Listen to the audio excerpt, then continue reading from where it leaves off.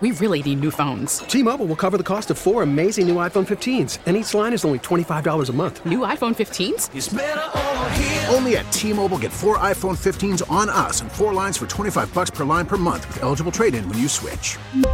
Minimum of 4 lines for $25 per line per month with autopay discount using debit or bank account. $5 more per line without autopay, plus taxes and fees. Phone fee at 24 monthly bill credits for well-qualified customers. Contact us before canceling account to continue bill credits or credit stop and balance on required finance agreement due. $35 per line connection charge applies. See T-Mobile.com. Baseball is back, and so is MLB.tv. Watch every out-of-market regular season game on your favorite streaming devices. Anywhere, anytime, all season long. Follow the action live or on demand. Track 4 games at once with multi-view mode and catch up with in-game highlights. Plus, original programs, minor league broadcasts, and local pre- and post-game shows. Go to MLB.tv to start your free trial today. Blackout and other restrictions apply. Major League Baseball trademarks used with permission.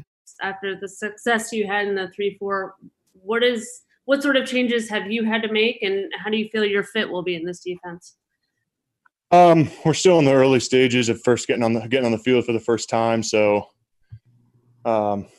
question's a little hard to answer as far as changes, but initially it's just going to be getting off the ball a little bit more than what we were used to in that 3-4, and I'm hoping that my role can be just to help the team in any way I can. Thanks. Hey, Matt, John Keim, ESPN. Obviously, there's been a lot of talk about Chase Young. I'm curious how he's fitting in, in terms of the mindset of this group. You guys have developed a certain mindset over the last couple of years. How has he been fitting in so far? He fits in great. Right off the bat, mentally, I think he fits into the group with how we all gel together right away. And obviously physically looks the role, plays the role. So it's been good having him around and getting to work with him. What are there one or two things where, that you feel like you guys have been able to help him with, whether it's approach, whether it's teaching him anything? Is there anything that you guys have been able to kind of show him so far? Personally, I'm taking it a little slow. I want to try and lead by example first before I really dive into that stuff. I think that can be down the road, but for me, I'm just trying to set a good example for him. He's a young, talented player. He's going to have a long, successful career, and I just want to give him his space and let him feel out the ropes for himself. Thanks, Matt. You got it, brother. Hey, Matt. Rhiannon Walker with The Athletics. Nice to see you again. Good to see you.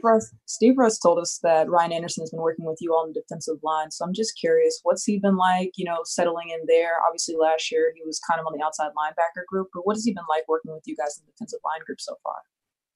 Yeah, he looks good. He's moving fast.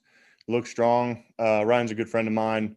But no, it's exciting having him around. He brings a lot of good energy. Thank you, Matt. You got it.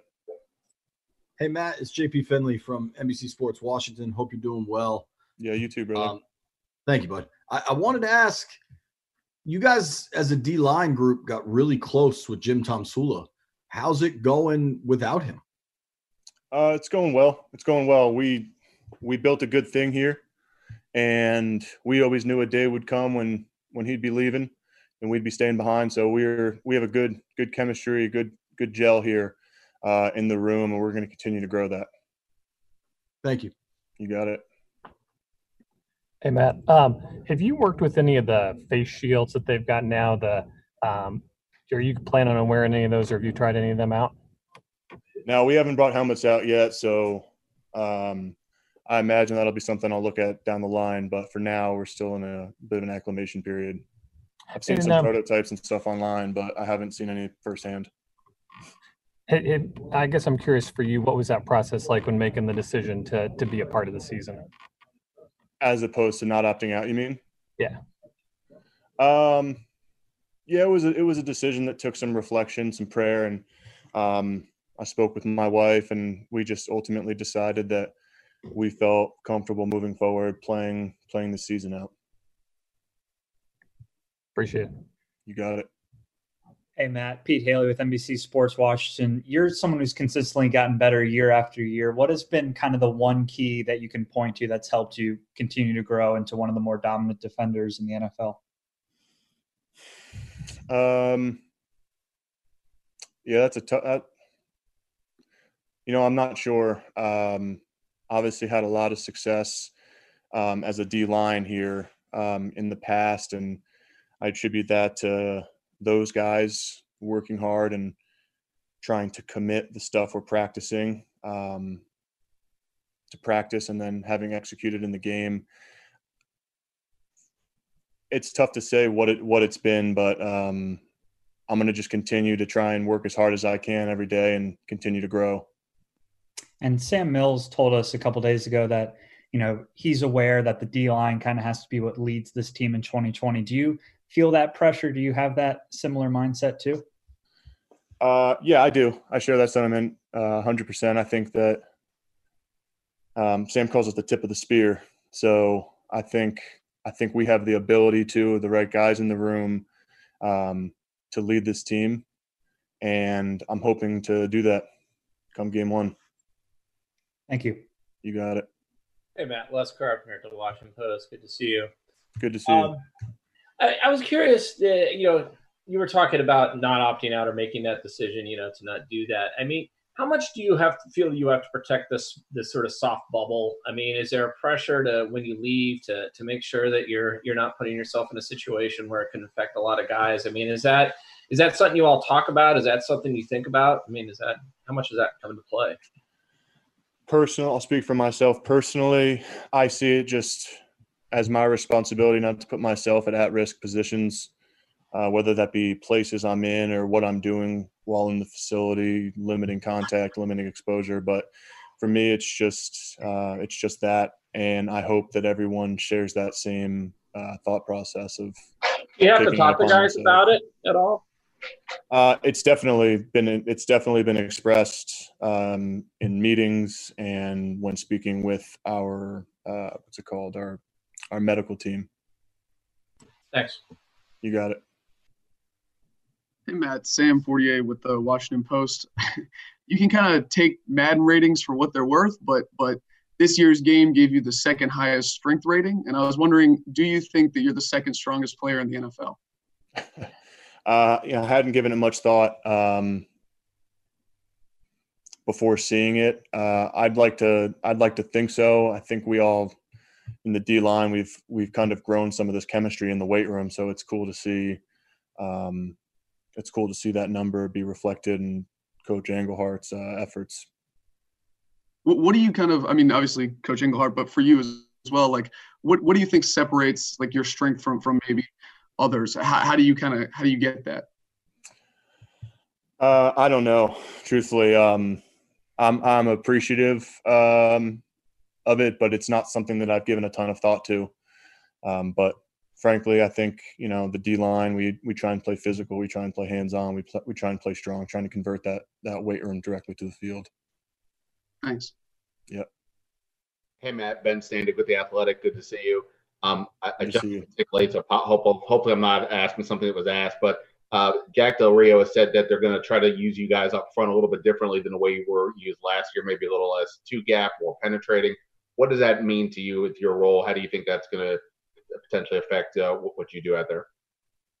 Yeah, it's still early. We're still sorting out roles. We're still sorting out the defense with installs and everything like that. So that's a question that I'd probably have to just wait for another time down the road to answer. We're still working through all that stuff. Is it unsettling on some level that a question like that, which is and I understand why you can't answer, but like it's not that complicated of a question. You're about 1 month to the season's actually starting, and you're still at this process because of what's happened in the offseason. Is that somewhat unsettling as you're this close? Yeah, obviously COVID's been hindered our progress a lot. It's hard whenever you have a new coach come in with a new system, but I feel confident that we'll have enough time to get everything worked out by the time the season comes. This is a D-line group that I feel is highly capable, so I don't have any confidence issues there. Thank you. You got it. Hey Matt Paris from the Washington Times. I was just curious, what are the biggest differences you notice in the way the new coaching staff goes about teaching the new scheme, or is there anything like in terms of stressing details or anything the way they go about communicating? Are there any differences? Yeah, every coach is going to be different. Coach to coach, coordinator to coordinator. But I think it's all been positive. It's all been productive. And with Jack Del Rio and Ron Rivera having that defensive background too, what does that do for you as someone on the line? I know they played linebacker, but does that help or does that do anything for you? I don't know. I try and stay in my bubble. I try and stay with what I know. Those guys obviously defensive minded, but I try and keep everything right in front of me, man in front of me. I try not to let too much of the scheme. I try not to think too deep into the scheme and where it's coming from and who it's coming from, as far as I try and just focus on doing my job. Sure. Thanks. Hey, Matt, it's Chris Russell from SI.com and 106.7 The Fan. Thanks for doing this. Thank you. Yeah. So, obviously, as a fifth-round pick, I guess the book on you, people didn't have huge expectations, but yet you've turned out to be a very, very vital role player in this system and on this team. And some feel you're the best defensive lineman on the team, whether that's reality or whatever. Has anything that you've done surprised you, or did you always think that you were going, if you got the chance, that you were going to be able to kick some butt and do the things that you've been able to do? The question is, has my success surprised me? Is that what you mean? Yeah. I guess, has it even? It surprised many on the outside. Did the level of success you've had even surprise you a little bit, or did you kind of envision this all along from the time you were drafted? No, I would say I've always had confidence in myself and believed in myself. I definitely got off to a rocky start, but I'm happy with where my career has taken me, my path has taken me. I want to thank God first and foremost, and then I've obviously had some coaches that have been instrumental in my development. All right, that's Matt Ioannidis talking, having a Zoom press conference with the media. We'll take a break and we'll come back and discuss some of the things he said.